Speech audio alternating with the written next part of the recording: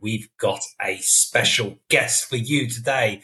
She's known as the Eye Doctor, and her name is Dr. Maryam Zamani. How are you? I'm really well, thanks. How are you? Yeah, good. Apart from technology problems, but hey-ho. Dr. Maryam Zamani is a leading Ocuplastic surgeon and aesthetic doctor based in London with international clients. She's got extensive experience in ocuplastic surgery, skin rejuvenation, which becomes a thing for us as we approach our 40s and onwards. I won't give you a clue, folks, to my age, but I'm a keen observer, let's put it that way. So she's been over 15 years in practice as one of UK's most well-respected surgeons who prides herself in gaining understanding for her clients in terms of what they want from their regime. Dr. Maryam, I'll call you Maryam. I was particularly interested because I've always had problems with my eyes, and I've always been in and out with eye surgeons because I had something called Duane syndrome, which is a defect where if I don't turn my head completely to one direction, my left eye doesn't move accordingly. And I've had blepharitis and stuff. But this podcast is not about my eye problems. First and foremost, I'd love to hear a little bit more about your story in terms of who really is Maryam Zamani behind the eye doctor label and profession that you have. So I have lots of different dimensions to myself, as I'm sure you do too. So I'm an oculoplastic surgeon, which means I do concentrate on operating around the eyes, but I am also an aesthetic doctor, which means I do lots of really fun injectable and non-invasive treatments with lasers and other energy-based modalities. I am a wife to my husband. I have 2 children who are 12 and 14. And I have lots of different kinds of hobbies, but I am also a sister to my sister and my 2 brothers. That's sort of me in a nutshell. I consider myself Iranian before I say American, despite the fact that I was born in New York City. And I spent all of my adult life until I was about 30 in the U.S., at which point I moved to the UK around, I think it was 2006. I moved to the UK, got married to my husband, and London has been home for a long time now. Before we go into your career journey, you're one of the 8 million Iranians that have emigrated from Iran, the brain drain, as we call it. Let's explore a little bit further that story of you emigrating multiple countries. How easy was it and what impact did it have? And is London now your home? My parents are both doctors and they went to school in Iran. They had come to the States to do their training. My mother is a pathologist and my father is an orthopedic surgeon. And the idea was that they were going to do their residencies, which was at Hopkins, and then they were going to go back to Iran. And my dad really had a dream to be an academic at the university where he was. And that was the idea. They always say, we arrived, they gave us green cards, they gave us passports. We didn't want anything because we thought, oh, we're just here for a couple of years and then we'll head back. Fast forward a few years, they had 3 children, and my youngest brother wasn't born yet. The revolution happened. And they decided that it was better to stay in the U.S. than it would be to be in Iran. They had quite a turbulent year that year because my father said, we might not be able to see our family in a really long time. Maybe we should go back. They had a lot of problems getting back into America because they had been on student visas. Jimmy Carter had taken away these student visas at that time. And my parents were in transit with us, and they went to Germany. Germany said no. They went to Mexico. They were told they're not going to be able to come back in the U.S. We went and stayed with some family in California while Hopkins was very kind and helped sponsor and get my parents back into the U.S. So it was pretty trying times for them. I was very young. I don't recall. I remember moving to California and singing, "This land is my land, this land is your land." But I don't remember much else except for the fact that my brother was I think he was 9 months old. And then we stayed in the U.S. thereafter. And I grew up outside of Baltimore, which is where Hopkins is. Went to a lovely all-girls school. And then I went to college in D.C. And it was really in D.C. that I felt that I found my people. I don't know how to explain it in any other way. I had a great childhood, so I'm not at all saying there was no negative connotation. My parents were highly educated. They had a lot of doctor friends, that also Iranian, similar stories. And I lived in my own little bubble. I would actually go back to Iran quite frequently. Being Iranian was really important growing up. We ate Persian food every day. My parents had somebody Iranian in the house who cooked for us. We speak Farsi. My mother started classes so we all can read and write to third grade level, but we can still read and write.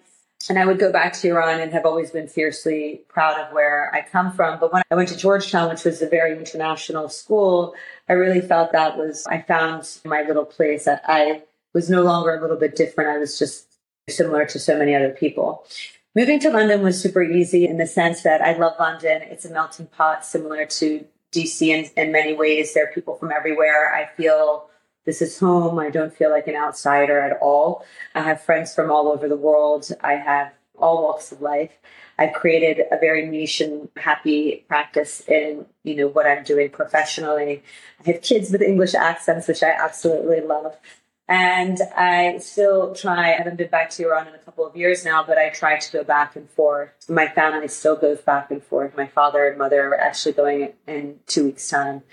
I'm a little nervous for them, but they're still going back in 2 weeks' time. It's so insightful what you just said and the way you relayed that story. I think it would relate to so many people in terms of the way people have emigrated, and there has been a price to pay for a lot of people, whether it's families being separated, the fact that some haven't been able over the years because of the Iran-Iraq war and the regime and stuff to be able to go back or go to third countries. Oh, let's meet up in Turkey or Armenia, but can't go back home. And it's interesting now London is your home. And I agree with you. I think it's the capital of the world in a lot of these senses. But one of the questions I had in my head, so when you were a kid, did you tell your mama and your baba, I want to be an eye doctor? Because us Iranians were famous for having great eyes. What's that song by Andy? Cheshmoye Naze. Sorry, folks. But yeah, I'd love to hear more about that. No, that was not the natural trajectory. My mother and father are both doctors, as I mentioned, and I'm the eldest of four. And I have quite a number of doctors in my family, and it was just assumed that I would be the next doctor. People were calling me Khanum Doktor when I was in high school. I actually hated medical school. I almost went to New York. I had a job offer actually at Goldman, at Morgan Stanley, JP Morgan, and I was about to take that job, and my father talked me out of it very persuasively. And then really started my second year. I didn't like my first 2 years of medical school, but I had an internship that was pretty amazing at Johns Hopkins where I worked in the department, and I watched the head of plastic surgery who had very kindly given me this internship. I saw him do some pretty miraculous things with surgery. There was a guy who had this big squamous cell carcinoma, which is a type of skin cancer out of his head that had gone into his cranium, into his skull. And they had removed that. They had created mesh to really recreate a whole forehead, head. He was there from 6 a.m. when I started, and he was operating until 2:30 a.m. for this gentleman. And the guy, I saw him. I was there long enough to see him recover over the next couple of weeks, and it was really extraordinary. And then fast forward into my second and third year of medical school, I met some people who were involved with something called Operation Smile, which is a group of plastic surgeons and doctors who go to different countries and help to fix cleft lip and palates. And I went to Thailand. I raised some money for them in DC, and I raised the most amount of money for them. So they took me on a trip to Thailand, and it was incredible what they were doing. So they were not only doing surgery on kids who had walked for miles and miles from towns and areas far and long away from where we were. And I helped with the screening, and I would help holding instruments in an operating room. I didn't have any real actual grit in what I was doing, but I saw how incredibly rewarding it was. And I came back and I decided I love surgery. I love the idea of having an issue and then going in and making it better. And when I was deciding what to do, I asked my dad, I said, Dad, how did you decide to be an orthopedic surgeon? He said, I was debating between neurosurgery and orthopedics. And for me, when I was doing neurosurgery, having someone doing a rub and they would grimace, that was a positive outcome. He said, but when I did orthopedics, I did a hip replacement, and the next day or a few days later, a week later, they were walking and they'd be, hey, Dr. Zamani, I can walk again. And he said that feeling was really amazing. And I just like that happiness that I was able to give to people. And for me, I decided I really wanted to be an expert in one area and not in a lot. And I always knew I wanted to do the plastics portion, which is the cosmetic and aesthetic portion of it. And there are different ways to go about doing that. It was either to do general surgery, either to go through ENT, which is ear, nose, throat, or through eyes. And at the time, there were only a handful of programs that you could do straight plastics. But I really didn't want to do anything in the body that didn't interest me. Head and neck was really depressing. There was a lot of head and neck cancers, and that really made me sad. And I couldn't emotionally deal with it. And I loved ophthalmology because it was lovely. It was easy in terms of patient populations. They would come in, they'd have an issue. You could do something in a short period of time and create a really nice big outcome where they were happy.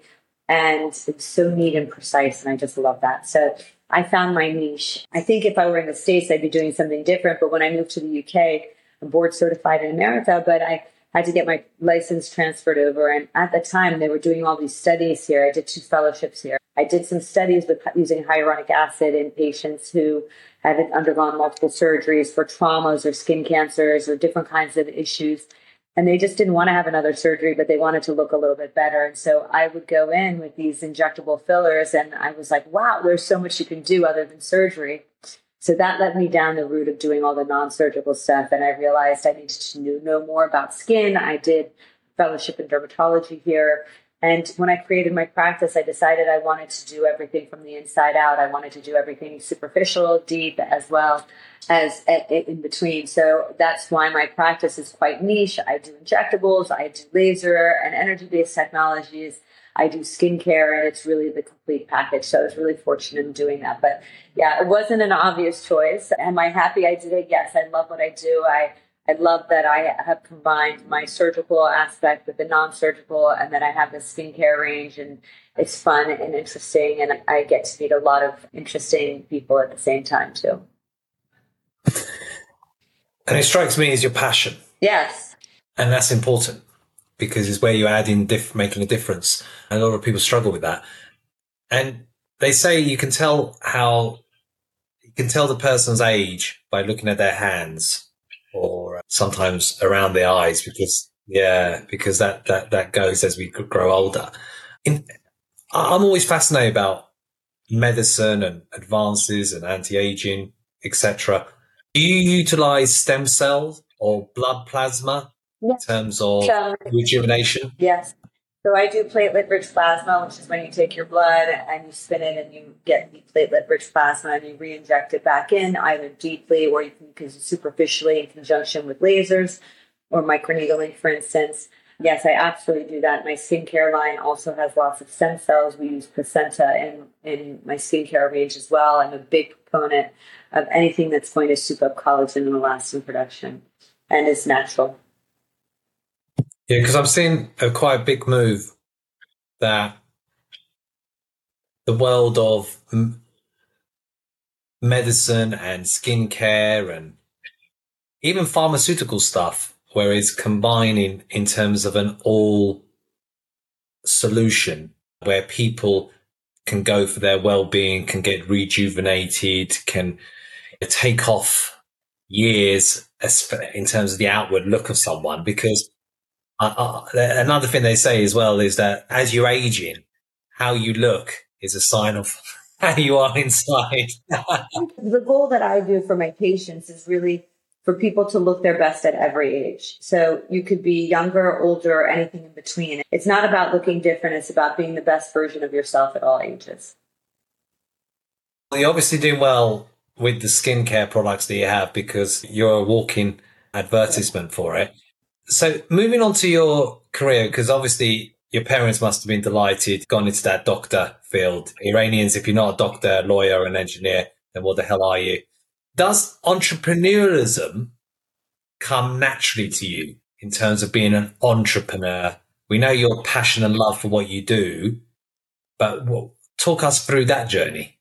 I'm an accidental entrepreneur. I really created MZ Skin for myself initially for pigmentation. So it wasn't not something that I had a business plan and I decided to go out and start doing. I really suffered from pigmentation, loved the ritual aspect of skincare, had always loved it. So from when I was in college, I would go work out, come home, have a nice shower, and then put my lovely creams on my face and go to bed. And then as I got older and went through medical school, I realized that actually some of these didn't necessarily have benefits. So I started using some doctor brands. They were all made by men. They felt very masculine. They felt very regimented. I lost that ritual, lovely aspect that I think is really important in terms of self-care and self-love. And I became the non-compliant patient. So I basically went back to the brands that I liked and I started formulating with my external chemist to make a skincare line. And I was very lucky. I met the junior buyer at Harrods and she loved my products. And she said, there's only one other doctor brand that we have that's female led. I'd love to launch you in February. That was in September. That was in early January, late January. And I didn't even have a brand. And I was like, oh my God, I have so much to do. And so it all went from there. I had no business plan. My husband, so how many are you going to sell? I was like, I have no idea. He's like, where else are you going to sell this? I have no idea. He's like, how many of your hairs are going to sell? I was like, I have no idea. How much is it going to cost? I have an idea, but I don't really have an idea. I only know what I know, and there's probably a lot that I don't know. It happened quite quickly. I think sometimes that's a good thing. So I didn't have too much time to think about it. And therefore it didn't scare me. Perhaps if I had known all the things that I know now, I might not have done it.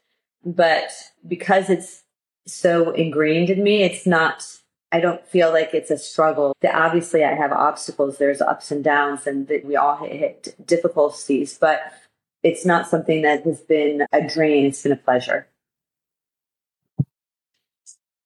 Which is beautiful. So what does success mean to you, and has it changed as you've grown older and wiser? I don't know what success is. For me, success is being able to have freedom to do what you want to do, the way you want to do it. And in that sense, I am very lucky. I run my practice the way that I want to run it. I have technologies that I want to have. I have teams that I love. I love the people who work in my office clinically. I love the people who work in my office for MZ Skin. I love the bond that I've created and the atmosphere I've created. I'm particularly proud that I guess part of things that are success is that I'm doing it with a young daughter who can look up and say, my mommy can do that. I can too. I like that I have a really wonderful marriage where my husband allows me to shine and is proud of that. So my son can see what it means to have an equal partnership in that sense.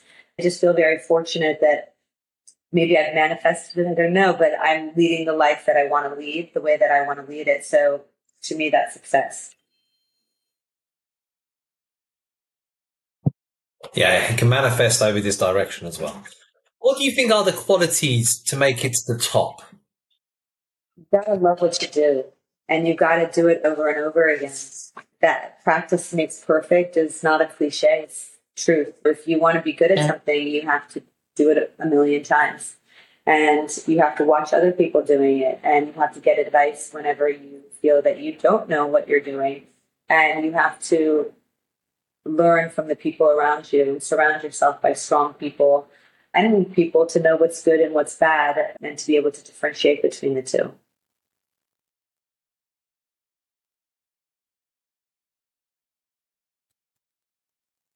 Good points, because especially the people around us, there's the type of people that just suck the life out of you and they just bring you down. And just them being them bring you down. What I describe as toxic people. And then there are others that just lift you up, that are inspiring, that are your real supporters. And we need to surround ourselves with those people, because otherwise our life can be really miserable with individuals that are just sucking the life out of everything. Because remember, misery loves company. And it's something that we have to be mindful of. And I've had to be mindful of and make some hard choices along the way, because one of the key aspects to, I would say, to have a successful life is a meaningful life. And that requires a meaningful career, a meaningful relationship, and to try to make a difference. And I think sometimes people struggle with that because they associate with the Elon Musk and Jeff Bezoses of the world. And it seems like you've got a meaningful career, a meaningful relationship, and you're trying to make a difference in what you do, which is awesome. So as we're coming to the finishing straight of the podcast, I wanted to ask, when it comes to life and lessons, what's the hardest lessons that you've had to experience in your life? I think probably for me is that I never thought of glass ceilings. My father is very progressive. My whole family is progressive. Everyone's highly educated. There's no difference between being a man and a woman. And interestingly, I never noticed it when I was young, because I was probably under the roof of my parents. And then I was with my husband, who's similar mentality to my family. But I found that there are glass ceilings and it still needs to change, and that a woman's voice is not always as heard as a man's or taken as seriously. And what might come across as being aggressive for a woman is just being determined for a man. And I realized that the only way to change that is to be the change you want to see, and to support the people around you, and to do it with dignity and mutual respect, to educate the next generation. So I think for me, I was a little bit shocked that still is so widely prevalent. I guess perhaps earlier on I was lower in my career, so I just thought of it as a hierarchy thing. Whereas as I got older in my 40s, I realized that actually no, sexism is still very much prevalent, not just in Iran, but around everywhere in the world. It's continuing even in the Western world. As you said, the capital of the world, London, is still very much alive here amongst the educated as well. So I think that's probably one of the things that's surprised me the most.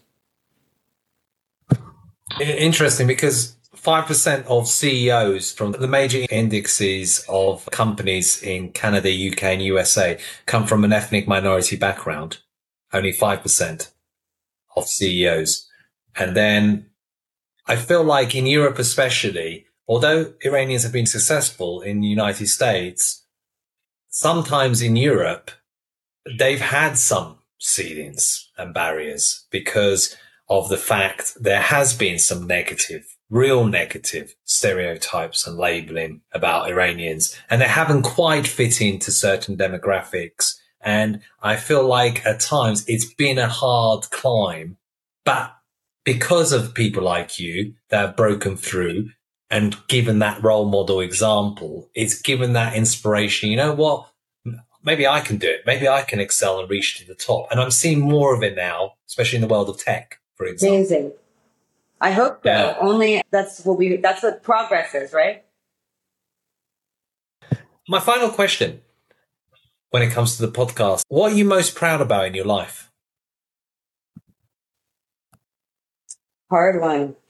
That's a hard question. I guess I'm proud that I've been able to do what I wanted to do. It's hard because usually the way that I am is that what I try and say to myself is that I should always congratulate and celebrate the wins and not just go on to the next thing.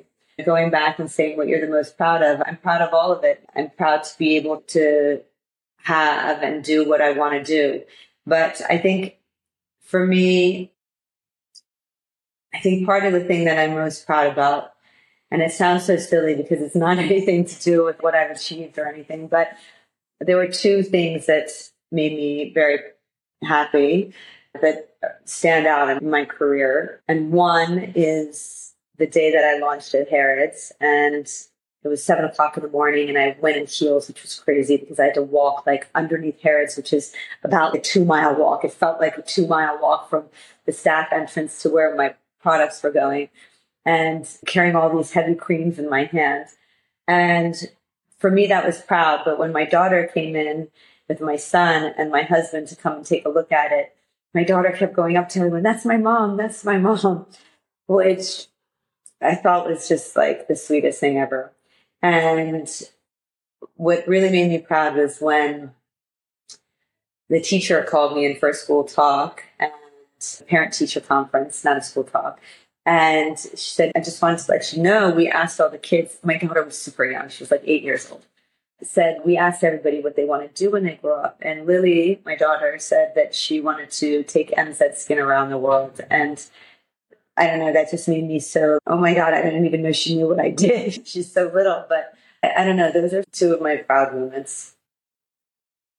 Yeah, it's wonderful because I don't know about you. When I was younger, it was all about me. And then as I've had my kids, it's all about them. And Iranians at times, everyone loves their kids in different nationalities. But there has been a point where Iranian families, sometimes they go so much into the love thing where they're trying to cuddle their kids to the nth degree, where it's almost to the point where they want to soft cushion everything throughout their whole life because there is this overwhelming sense of family and love, which this is what the regime has played upon actually in terms of psychological warfare on that aspect of family being a cornerstone of Iranian culture. Really interesting. Do you have any dreams about one day taking your work back to Iran? I would love to have my products sold in Iran. It would be incredibly proud to be there. Yeah, because there's a booming industry, isn't it, in plastic surgery in Iran and looking after the skin and everything else. Everywhere. Not just Yeah, absolutely. Great. What's your best contacts in terms of people listening to you, want to reach out to you? Where can they find you? Nice. So on Instagram, Dr.Maryam Zamani, MZ Skin. But Dr. Maryam is the one that I look at. And yes, or my website, Dr. Maryam Zamani, MZ Skin. Those are both the ways to get in touch with me. Well, Khairi Mamoun, and it's been a pleasure speaking with you. This has been a Successful Iranians, and we've had the pleasure of Dr. Maryam Zamani. Thank you. Thank you.